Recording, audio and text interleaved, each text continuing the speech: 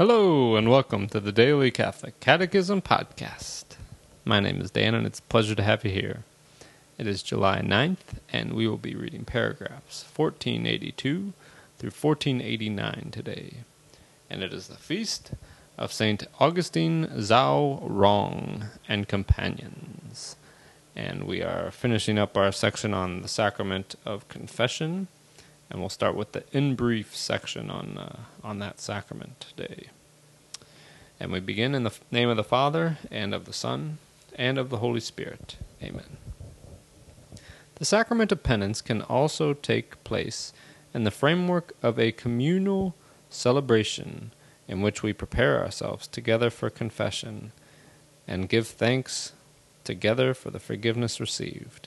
Here the personal confession of sins and individual absolution are inserted into a liturgy of the Word of God with readings and a homily, an examination of conscience conducted in common, a communal request for forgiveness, the Our Father, and thanksgiving in common.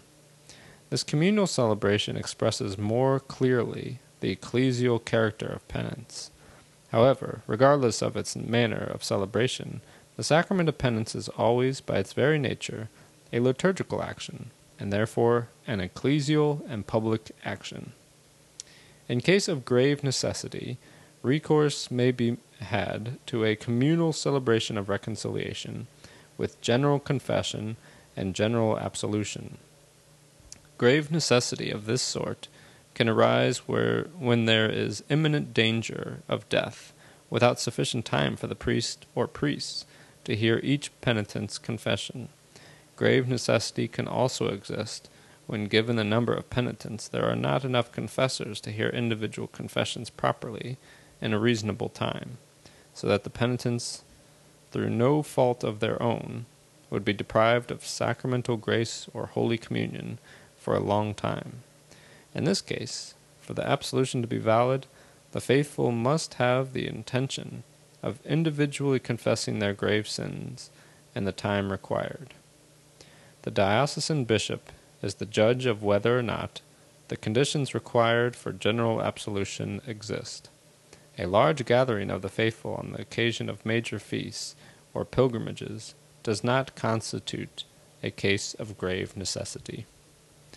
Individual integral confession and absolution remain the only ordinary way for the faithful to reconcile themselves with God and the Church, unless physical or moral impossibility excuses from this kind of confession. There are profound reasons for this.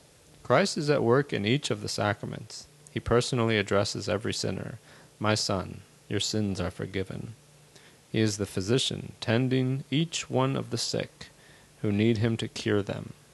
He raises them up and reintegrates them into fraternal communion. Personal confession is thus the form most expressive of reconciliation with God and with the Church. In brief, on the evening of that day, the first day of the week, Jesus showed himself to his apostles.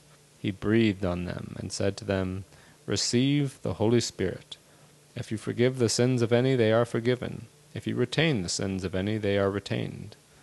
The forgiveness of sins committed after baptism is conferred by a particular sacrament called the sacrament of conversion, confession, penance, or reconciliation. The sinner wounds God's honor and love, his own human dignity as a man called to be a son of God, and the spiritual well-being of the Church, of which each Christian ought to be a living stone. To the eyes of faith no evil is graver than sin, and nothing has worse consequences for sinners themselves, for the Church, and for the whole world. To return to communion with God after having lost it through sin is a process born of the grace of God, who is rich in mercy and solicitous for the salvation of men. One must ask for this precious gift for oneself and for others. Thus ends our reading today from the Catechism of the Catholic Church. The website is dailycatholicatechism.com, and you can email me at dailycatholiccatechism@gmail.com.